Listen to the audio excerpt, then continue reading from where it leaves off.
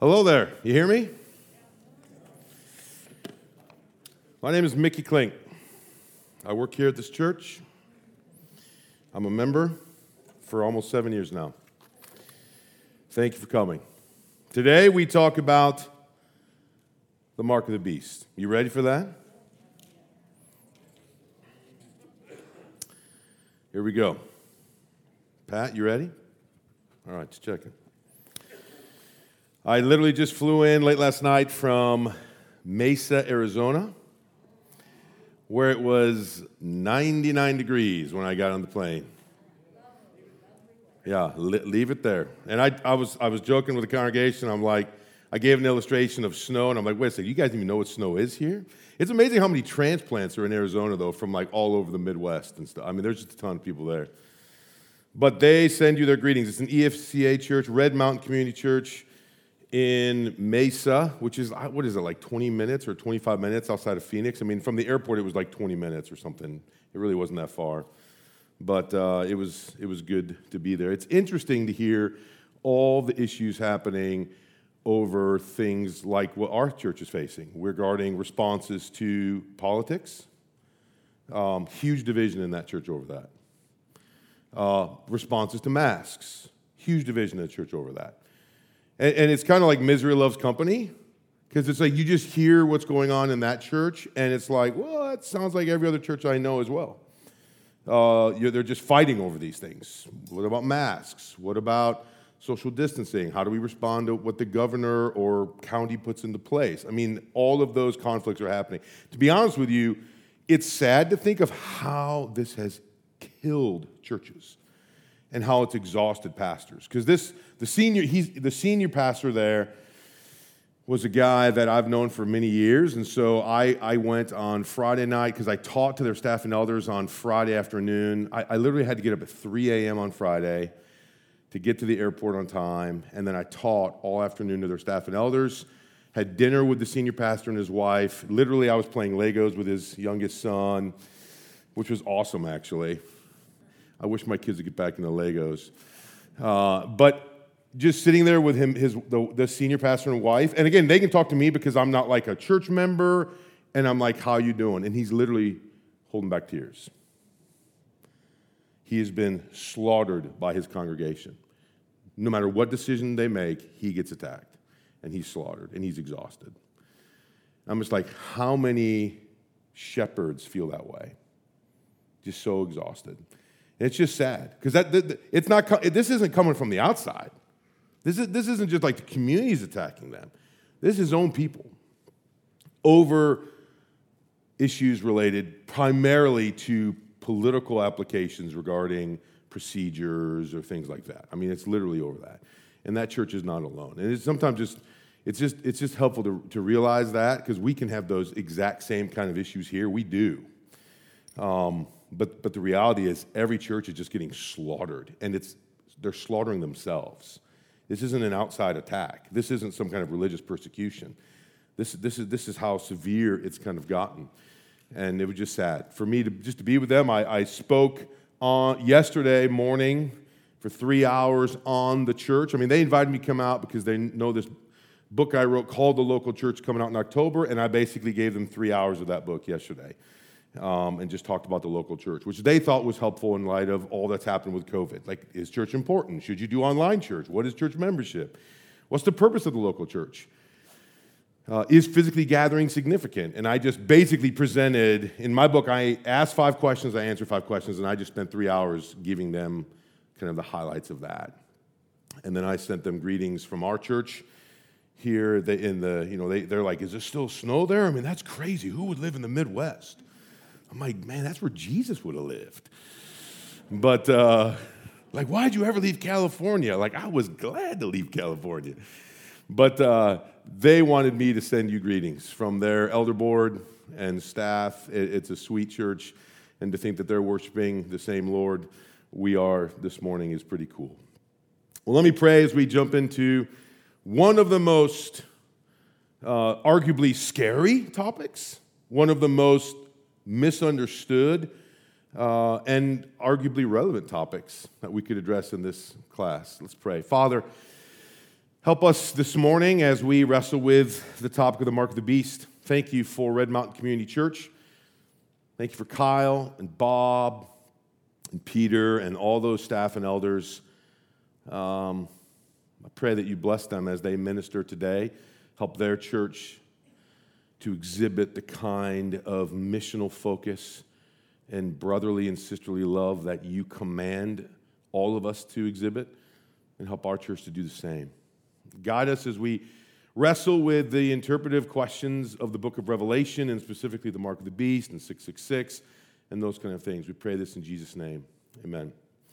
All right, all I'm giving you is a quick review, and then I'm going to jump into the test case of Revelation chapter 13. That's all I'm going to do. I gave you last week 3 approaches to Revelation. One of those, called the preterist, you can just literally ignore. It's dead wrong.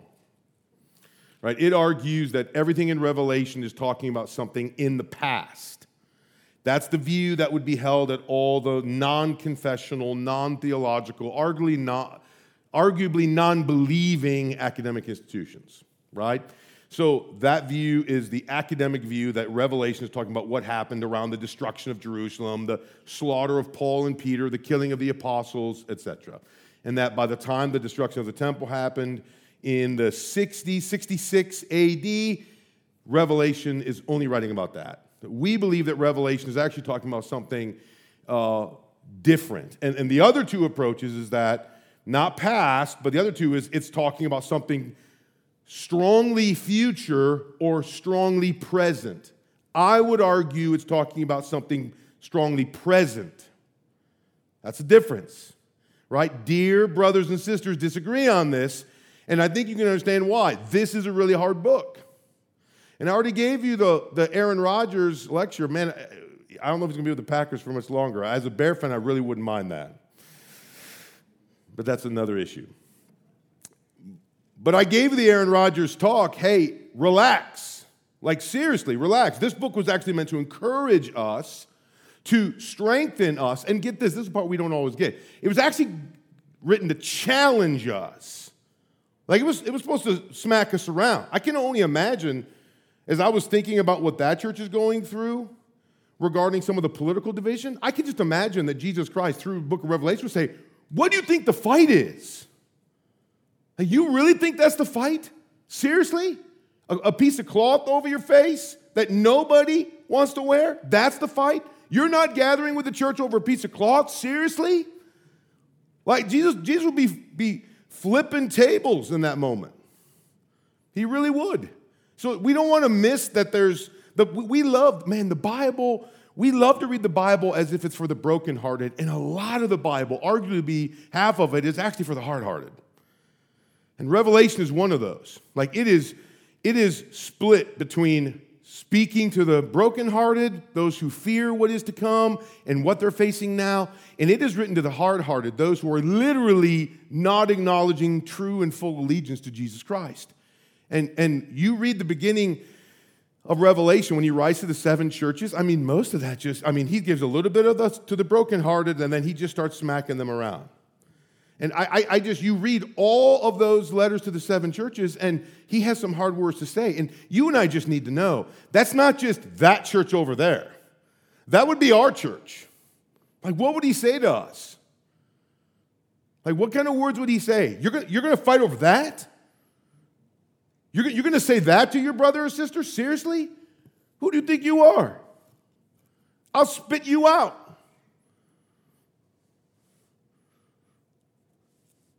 So those kind of things are important. Now, last time I gave a little bit more detail about these 2 approaches. Really, the predictive approach, again, keywords, code, and future, and the pastoral prophetic approach, keywords, lens, and present. That's just really important. Those are important categories. The predictive approach is the approach held by what's called dispensational theology. The pastoral prophetic approach is the approach held by what's called covenant theology. Those 2 have for 150 years been debated. They have been. And now in evangelicalism, you could almost say it could be close to split 50-50. There's always been weird readings of Revelation about the future, eschatology. There's always been that. But generally, dispensational theology is somewhere around 150 years old. Covenant theology is arguably the primary way the Bible's been read since the beginning. That doesn't mean there haven't been people that have read with eschatological emphases. There have been from day one. But the point is that that's just an important distinction.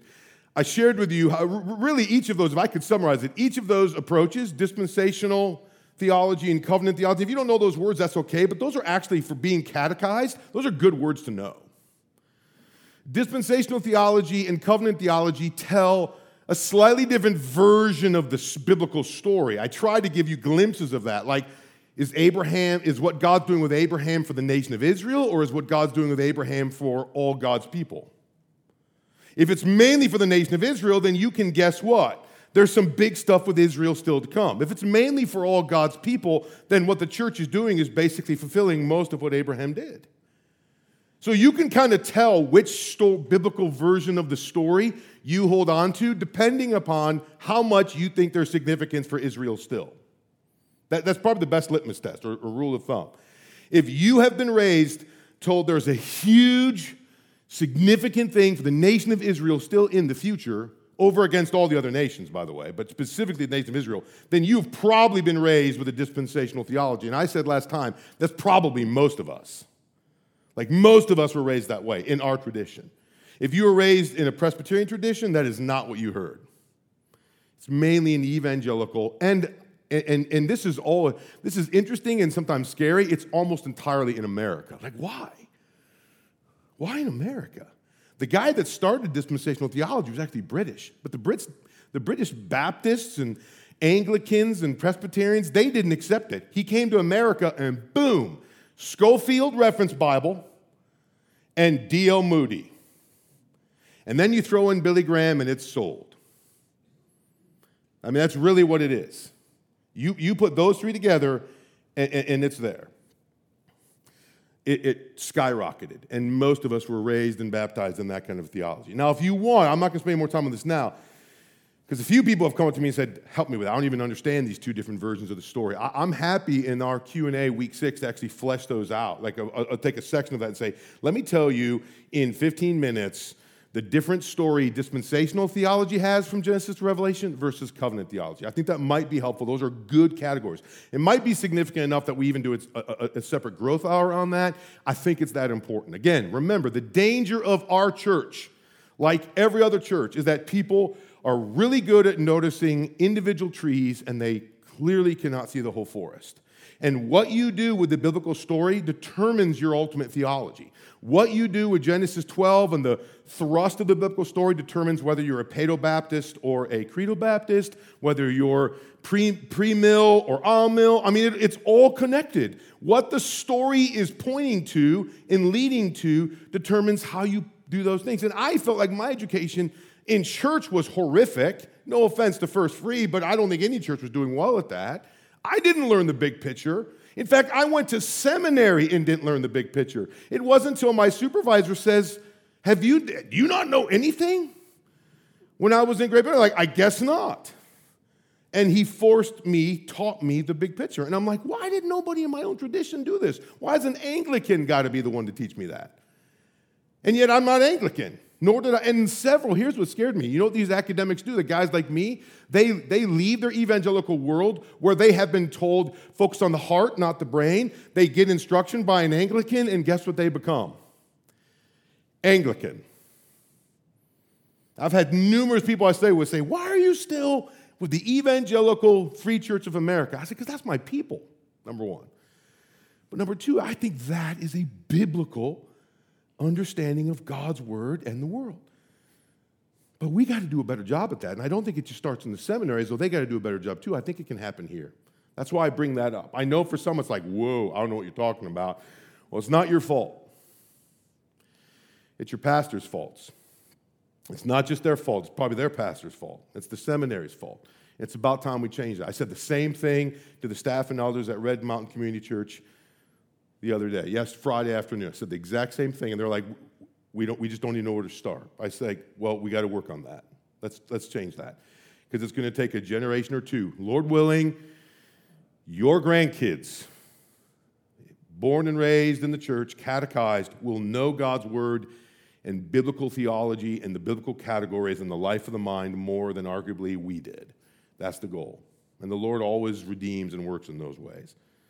The big thing to note is if you hold to the predictive approach, you read Genesis like a code. If you hold to the pastoral prophetic approach, you read it like a lens. Now think of it this way. When it comes to the mark of the beast then, what do you think you're looking for? If you read it like a code, you're looking for an item. I mean, I'm giving you the big difference before we read the text. If you read it like a code, you're looking for an item. Like, what is the mark of the beast? Like, is it vaccines? Is it credit card numbers? How about Social Security numbers? Is it going to be on my wrist and forehead? Is it going to be the number 66? Like, you're looking for a physical, viewable with the eyes mark that's going to be put on. And you're like constantly checking the Bible and the newspaper to see which one it is. That's the code approach, right? One-to-one correspondence, crystal ball, and it causes fear. If you read it with the lens approach, which is how I read it, again, I could be wrong. Hear that. There's got to be some intellectual humility in the church because this is God's word, not our word. But if you read it like the lens approach, you're actually not even thinking it's even a legitimate literal item. You're seeing not item, but insight. See the difference there? It's giving you insight. Mark, the same Greek word for mark, can mean pattern, can mean habit. The habit of the beast. So someone who has the habit of the beast lives a certain way. Do you see the difference? So which one is it? You might be looking for something with technology and physical markings, when in reality, it's a lifestyle being talked about. That's the seal of the beast. A life in worship to God or a life in worship to the anti-God. That's really what this is talking about. Let's look at Revelation 13.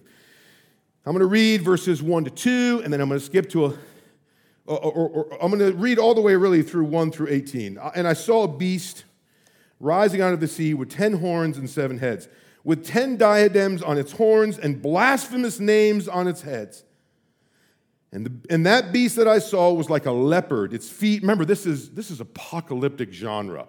It's meant for you to experience it, not just translate. You know what you and I are tempted to do? We're all tempted to read it like a code. You're translating. Stop translating. Just imagine seeing it. What is it? What insight is it giving you?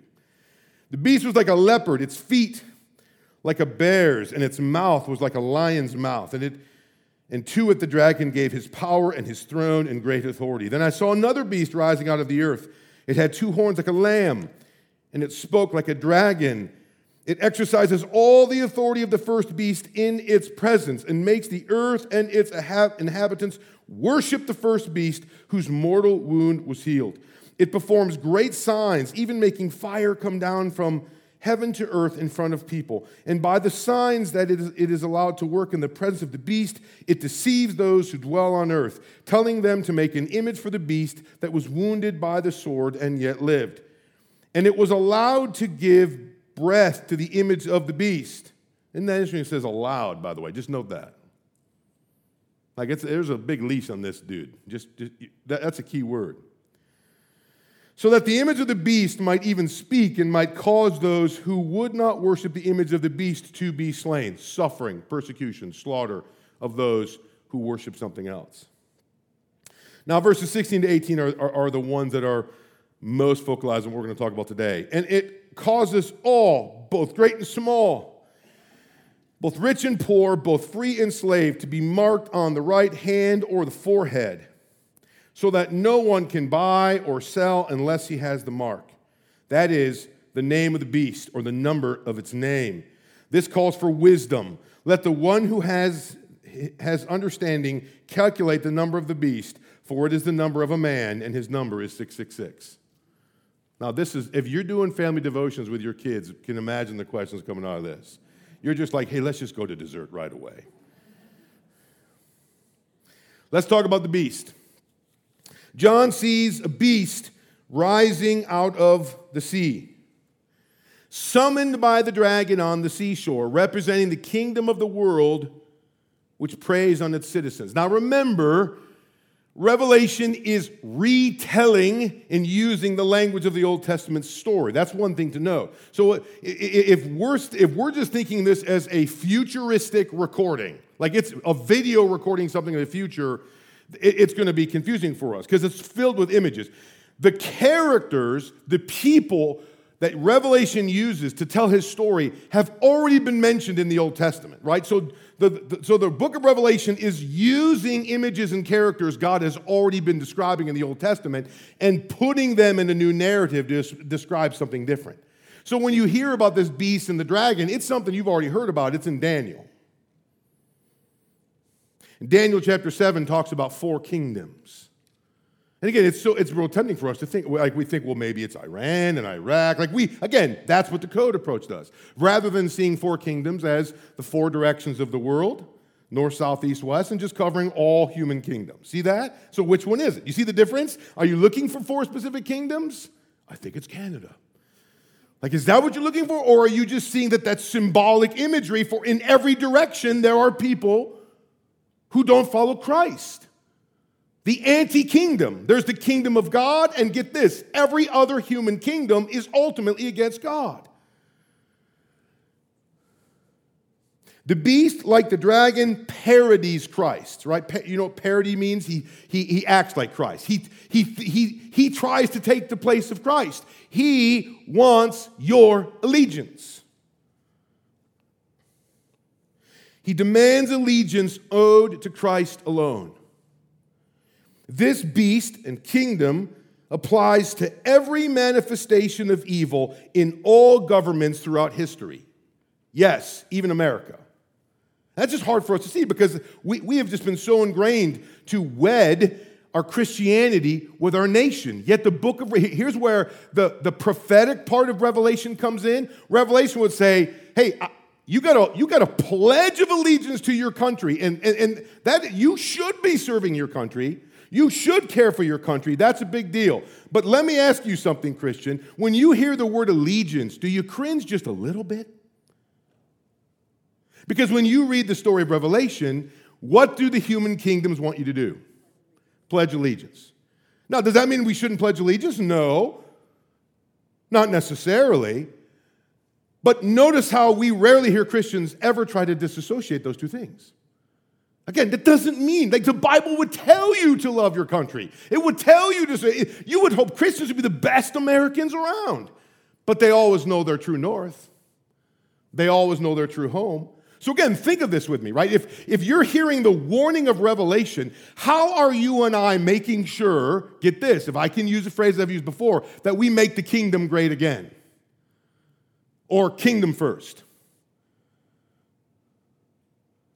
That's tempting, isn't it? And I'm not even talking about make America great again or America first. That might be a policy in relation to other human kingdoms that we would think would be the best for human flourishing for our country. You can totally adopt that policy. You can totally have that kind of vision for human politics and still want to make the kingdom great again. So I'm not making that a political decision in regard to policy decisions, like whether we should go to war or return our troops, or what do we do with money for other countries, or how do we think about immigration, right? It doesn't bump into that at all. There's just something in us that should say, even if as an American I have a particular policy for the best interests of America, I still know that I'm an alien here. But I don't think we've done well at that, and we've got T-shirts and signs that wed those two together all the time. I stand for the flag. I kneel for the cross. And I hear that, and I understand Colin Kaepernick is not a friend of many, right? But all I want to know is this. Forget the standing and the kneeling. Who in their right mind would want to put the cross and the flag in the same place? You would at least hope a Christian would say, I just don't like those things connected that close. Yet, you could still, please hear this. This is why I'm saying it's a different kind of politic. You could still be absolutely in disagreement with Colin Kaepernick for kneeling and say he should stand for the flag. You can hold that all day long. That's a different issue. The issue I'm not saying is how you deal as an American. It's how you deal as a Christian. There's got to be some prophetic slap to say, Brothers and sisters, have we wedded two things that don't belong together? In fact, I would argue, and I think the Bible would make this case, if you are showing true allegiance to King Jesus, you will actually be a better American contributor. You could have any policy you want on standing and kneeling for flags, on immigration, irrespective. But we have literally adopted Bible language for our particular nation. And the moment that happens, you can just see the book of Revelation looking at you like, what are you doing? What country are you from? Where is your allegiance? Yet we have been, get this, so catechized, probably more by our nation than by our church, that when we think of ourselves primarily as Americans. And you know what Revelation is going to want you to do? Again, whatever your politics. Like you could have a variety of politics and fit this. Revelation would say, where's your allegiance first? Who's your king? What's your home country? Okay, good. Now go be the best citizen you can be. Come up with the best policies for this country. Bring back truth about what is God and what is gender and what is sexuality, what is... Sure, go for it. Yeah, they need that. It's totally distorted. Like, give them all that. Vote for those things. They're slaughtering babies. It is a shame in our nation that is happening. Fight that stuff big time, but where's your allegiance? Just making sure you know that. Who do you love? Just check that. Because our kids, 5 days a week, are swearing allegiance to a country. How many days a week do they swear allegiance to King Jesus? So who have they been catechized to love the most? And their parents are fighting all day long over NFL football and Colin Kaepernick because don't you tread on that, man. How much do they hear their devotional life for the kingdom? Do they even know what the kingdom of God is? What's the kingdom of God? Like that, if you were to summarize Jesus' sermons over all four Gospels, it would be the kingdom of God. Yet what do we talk about all the time? So I warned you, Revelation is not coming in like, I know you're scared. Here's a blankie and some hot chocolate. Everything's going to be okay. There's some of that. But then there's, I know you're scared. Buck up. And I don't know what you think you're doing, but that allegiance division that you have, you are worshiping human kingdoms that are trying to get you to worship them. And they will manifest themselves as neutral and good. And get this, every human kingdom by the end of the biblical story will seek to crush the church. You understand that, right? Not just Iraq and Iran, not just Saudi Arabia, every human kingdom will try to crush Christ. They will want their own king. And Christians, unless they see a different kingdom, will completely follow.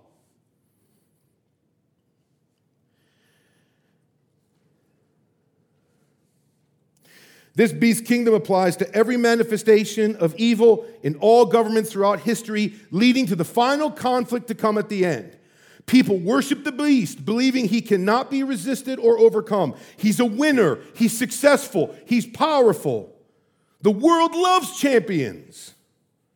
The beast is full of himself, uttering blasphemous words against God. The beast is allowed by God, according to these verses, to exercise his authority for 42 months. Some think that's a little 3.5 years. I was talking to an elder at this church who literally is holds to the mid-trib, pre-wrath rapture. If you don't know what that is, I don't know if he did either, but he held to it. And they literally think that the 42 months is like a literal 42 months, 3.5 years. Most Christians throughout time have seen that as the time between the first and second coming, meaning right now. You see that? If it's a code, then you're waiting for some 3.5-year period in the future to come. Is this the tribulation or not? But if it's now, then literally the beast and the dragon are at work now. It has been for 2,000 years, trying to get your allegiance to something else. By the way, do you see the risk of not covering Revelation in churches because we're all too scared of it? The beast hates anything and anyone devoted to the one true and living God, and would love to get your allegiance to go somewhere else other than Christ. Anything.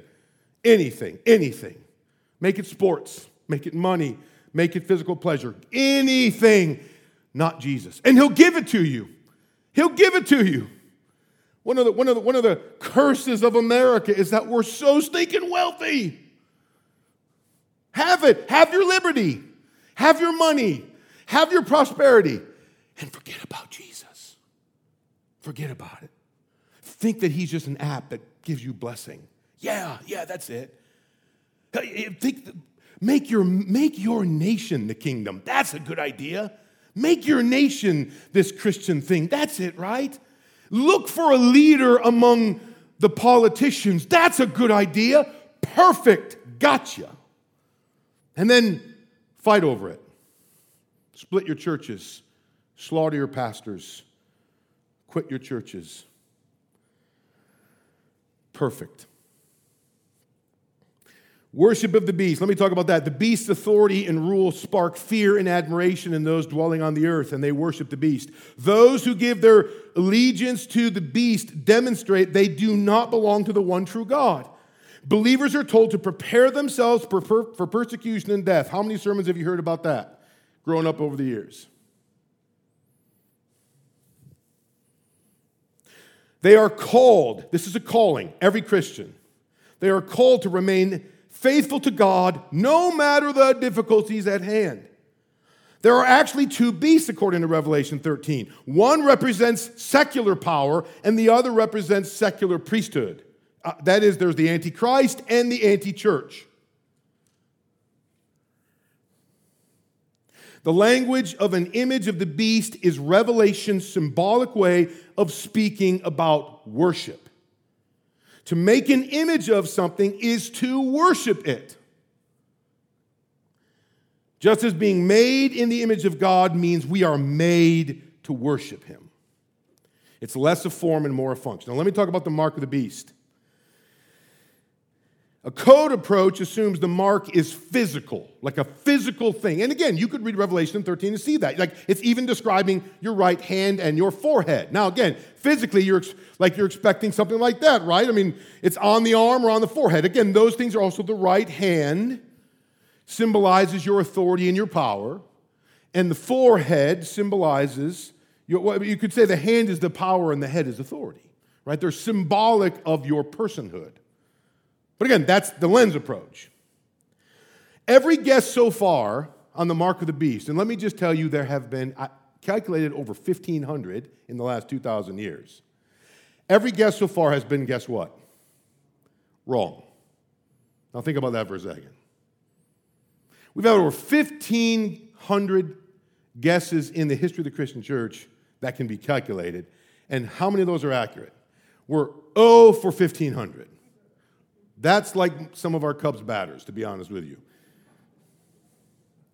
Every guess so far has been wrong. Usually some institution is picked, a country is picked, or a person is picked. And usually, to be honest with you, the interpreter is already a bit suspicious. Let me give you some examples. Social Security numbers in the 1930s. Christians were staying away from Social Security numbers. Have any stayed away? I mean, do any of you not have Social Security numbers because of your convictions of the mark of the beast? I doubt it. How about 1950s? 3-digit area codes. Mark of the beast. Big meetings in churches. Again, probably most of us don't remember those things, but it was a big deal. Magazines, Christian magazines, newsletters, prophecy conference. Don't get it. Now we have 815 t-shirts. They're all the mark of the beast. Credit cards in the 1970s.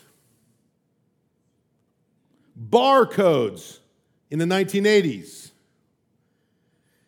In the 1990s with internet and IP addresses. And more recently with radio frequency identification, RFID, which is way beyond my pay grade, whatever that is. And now vaccines. That there's a chip of some sort. Again, that's all code. It's looking for an item. I would like to argue the mark of the beast is insight into worship. A lens approach realizes that the Greek word translated as mark is using Roman imagery. It's talking from the context of the first century, using the biblical story to talk about something in Rome. The mark of something, an imprint, a proof, a seal of approval. Not an item, but an insight. The mark symbolizes the emperor's seal. Again, it was the kingdom of God versus the kingdoms of men. And what was the main kingdom of men in that time? Rome. By the 5th century, Augustine wrote one of the most important books that probably most Christians have never read, called The City of God. And what did he do? He compared the city of God, God's kingdom, versus the city of men, human kingdoms. The Roman seal enforces the idea, metaphorical, symbolic idea, that the mark alludes to the political and economic power of human kingdoms. It's kind of like the seal of approval. You know, there was a seal, Good Housekeeping magazine started this thing years ago with a seal, a Good Housekeeping seal. And if a product had that seal, then guess what? They were approved.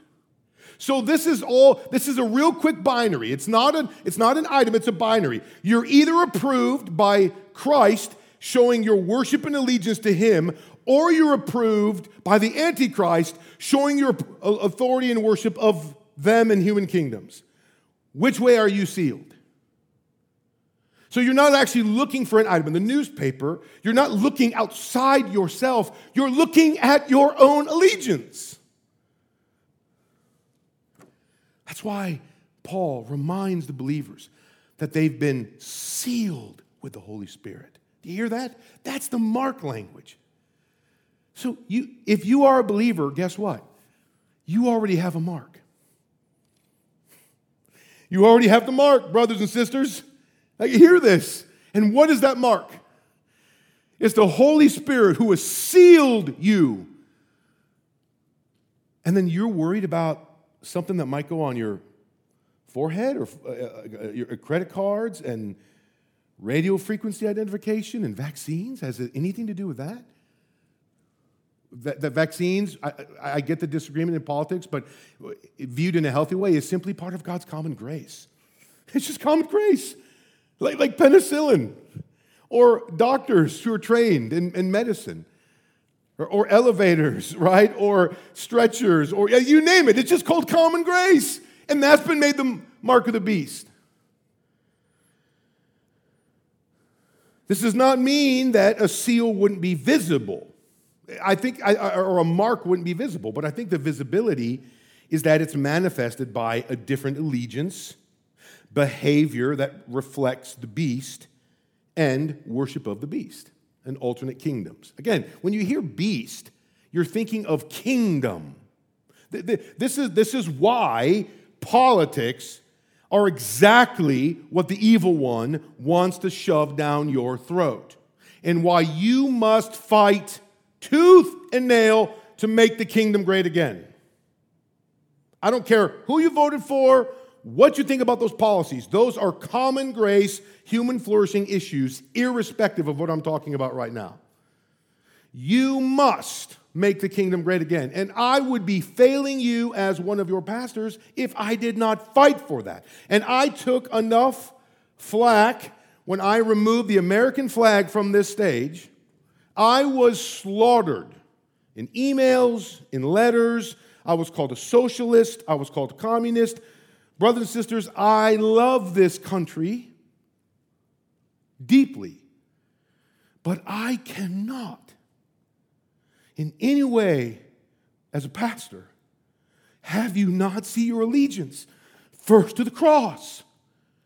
And if I'm going to go down over that and you're going to want to bring in somebody that wants to have an American first pastor and kingdom of God second, then bring in a different pastor. But I would not be doing my job if I didn't tell you the kingdom of God is first. I would not be doing my job. I just wouldn't. And yet I with you will go out on the 4th of July and celebrate a nation that I, with all of you, are so thankful for. And I with you on Tuesdays in November will go and vote seeking common good and human flourishing with the best candidate possible. And I will fight for truth regarding the genocide of our young that is shameful on our country. I will fight for that. I will speak to truth. I will let the truth of the Bible be made known in how I vote and how I speak. But as a pastor, I have to have a bit of a prophetic role. I have to. And brothers and sisters, you and I have been swindled for a couple generations. And we got to fight for that back. Oh, other countries have too. Barmen Declaration in Germany. Churches wrote up against this guy named Hitler. You ever read the Barmen Declaration? You should read it. Hitler rose up, swooned the people like crazy. Pastors were ousted out of churches, and the German state put in who they wanted to put in. And pastors, like Dietrich Bonhoeffer, were killed for it. Good men, martyrs who Revelations say cry out to what true allegiance is. You think it only happens in Germany? You think? Oh, by the way, you think in Germany it was obvious? It's where everybody was at. It was the topic of the day. That was it. Everybody was on board. Everybody bought in. That's why this is so scary. Because it's not just in the future. It's right now. What about the number 666? Let me give you two things. First, if the number refers to a particular individual, I think there is one that could be argued. Who is the 666? In the ancient world, names had numerical value. Like Matthew 1 is an example of this, right? There's 3 in the genealogy of Jesus. There's 14 names, 14 names, 14 names. The number 14, this is called gematria, right? So it's a little nerdy, but stick with it because we're short on time. The number 14 is the numerical value of the name of King David. And 3 sets of 14, where do you see 3 sets of 3? A set of 3, like Isaiah 6, holy, holy, holy. So when Matthew is in introducing Jesus, the first book in the New Testament, he's shouting, "The King is here," 3 times. How beautiful is that? Yet modern readers reread that and be like, we didn't even know there were 3 sets of 14. The name of Nero, who was the Roman Caesar in the first century, adds up to the number 666. So what seems more likely? Saddam Hussein, Joe Biden, somebody in Saudi Arabia, or somebody right around the time the author's writing. Again, symbolic, meaning pick a human king, watch out. Human kings will want you to love their human kingdom first. Doesn't matter who the king is. You have to love God first. So, hotel rooms don't have 666. People don't want 666. Like they've been running from a number that has absolutely, the number 666 has been ripped off in the history of Christendom. Nothing to do with anything demonic or satanic. It literally was a name in a form of code. Welcome to Revelation. It could also just be symbolically an anti-777. 7 represents God, 6 represents less than God. So the very mention of the mark, again, 3 times for emphasis, is just saying, whoever's going to want your allegiance, guess what? They are not worthy. They're just not worthy. See them for what they are. Look at every human king and say, you're a 6. I worship a 7. You're a 6. I worship a 7. I worship the 7, 7, 7. Holy, holy, holy. Do you see how that's insight and not an item? Do you see how that's a lens and not a code? So how are we to, let me end with this. I'm going to be 4 minutes again today, late. Pat Anderson, I blame you. All right, how are we supposed to understand the mark of the beast? When we read Revelation like a code, a crystal ball, a map, or one-to-one correspondence, we try to pin the tail on the donkey. And guess what? We don't even hold it. We don't even have a tail. When we read Revelation like a lens or a compass, we look for orientation and insight. So let me give it to you. This passage is telling Christians to navigate their world by avoiding allegiance to any one political leader. Did you hear that? I don't need to make any application. There is never a political leader to whom you give full political allegiance. And if you have a question about that, just go ahead and read the letter to the 7 churches in the first few chapters of Revelation and see how Jesus speaks to Christian churches who don't quite get it. Remember, rather than the predictive approach, this is called the pastoral prophetic. Pastoral means comfort, prophetic means challenge. We aren't going to have an American flag on the stage unless the elders outvoted me on that. I'm not a CEO. But my vote would be we do not have a flag on the stage. I love a flag on the outside. I will be completely American in every way as a common grace institution. But my allegiance is to the kingdom of God first. Our worship is to Jesus Christ first. I don't want to sing God Bless America in a corporate worship service, even though I believe we've been blessed by God. But I don't want to sing it in this room because this is an embassy. Just like I didn't have to see a Scottish flag when I was in the embassy in Edinburgh. Why? Because I was on technically speaking, that was American soil. When you walk in these doors, you should be reminded. You get reprieve for 1 minute from all the allure of human kingdoms, and you come and you say, Lord, you are the king, you get my full allegiance, and then you go the rest of your week trying to stay the course, and then you're exhausted after 6 days, and you come back on Sunday, the Lord's day, you come back, and you are the king of this world. No matter what they do to me, no matter what they do to this land, you get my allegiance. Then you understand Revelation. And if you're looking for the beast and not looking for that, then you've totally misunderstood this book. We should not be entrenched in any human kingdom so much that we fail to give full allegiance to the kingdom of God. Make the kingdom great again. Let it be this generation that makes that switch. Let it not have to be your children and grandchildren that have to deal with that and make the switch. The same way that right now, your parents and grandparents or the pastors that they had focused too little on the kingdom of God and theology as a whole, and you're paying for it. Don't do that to your kids. Pass on what you received from the Word of God. This passage, the mark of the beast, warns Christians by explaining that people made in the image of God are actually created for worship. It is not, here's this, it's not if a person worships, it's who they worship. Like the question is not if you worship, it's who. For that reason, we must work hard to guard our allegiance and worship, and to see with theological foresight and insight how the world, people, and institutions will seek to guide our devotion to things less than Christ. You are literally being given propaganda for human kingdoms 24/7. What you read, what you watch on TV, all those things are trying to disciple you. And if they don't bring up Christ, then they make something else like Christ. Brothers and sisters, our news channels do this all the time. They have to create Christ and Antichrists. So who's the Christ on CNN and who's the Antichrist? Who's the Christ on Fox News? And who's the Antichrist? If it isn't dealing with God as the main character, then it's giving it to human beings. And you're being discipled that way. And slowly but surely, that's where your allegiance goes.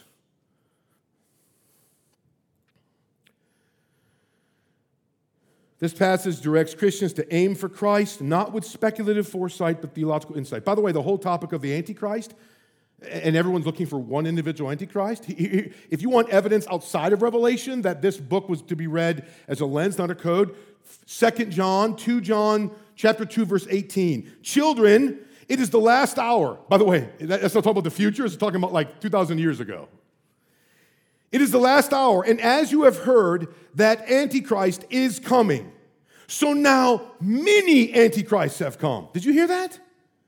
So the moment you think of an Antichrist as singular, go to 2 John 2:18 and realize there's always been somebody trying to get you to love something other than Christ.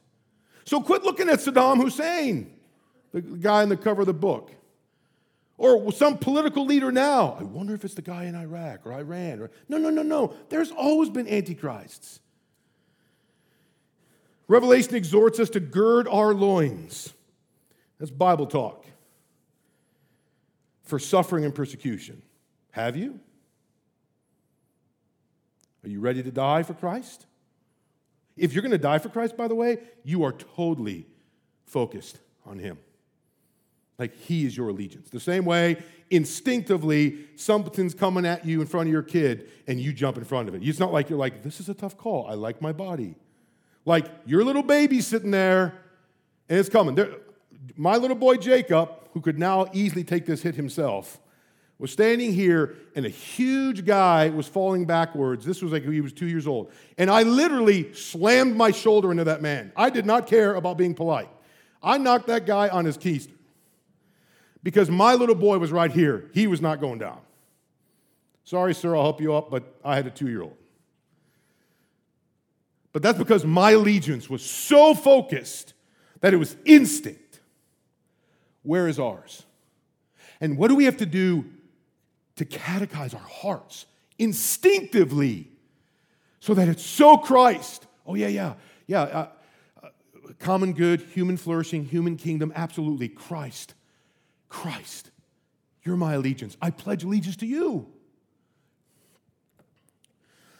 John is not trying to give Christians, let me end with this. John is not trying to give Christians in moments of crisis riddles. Can I say that to you? He's not giving riddles. He's not giving riddles. So the world's around you collapsing. Let me tell you this, roses are red. And that's not what he's doing. He's not giving riddles that you need to interpret. He's giving you revelation. He's revealing about what you're facing, who is in charge, and why you will have to suffer for the worship and the glory of God. Revelation is not simply predicting the future, brothers and sisters. It is offering pastoral, prophetic guidance, comfort, and challenge to the people of God. You got questions, email me. But I just got fired because I'm late. All right? So Jerry McKenzie's teaching next week. See you next time.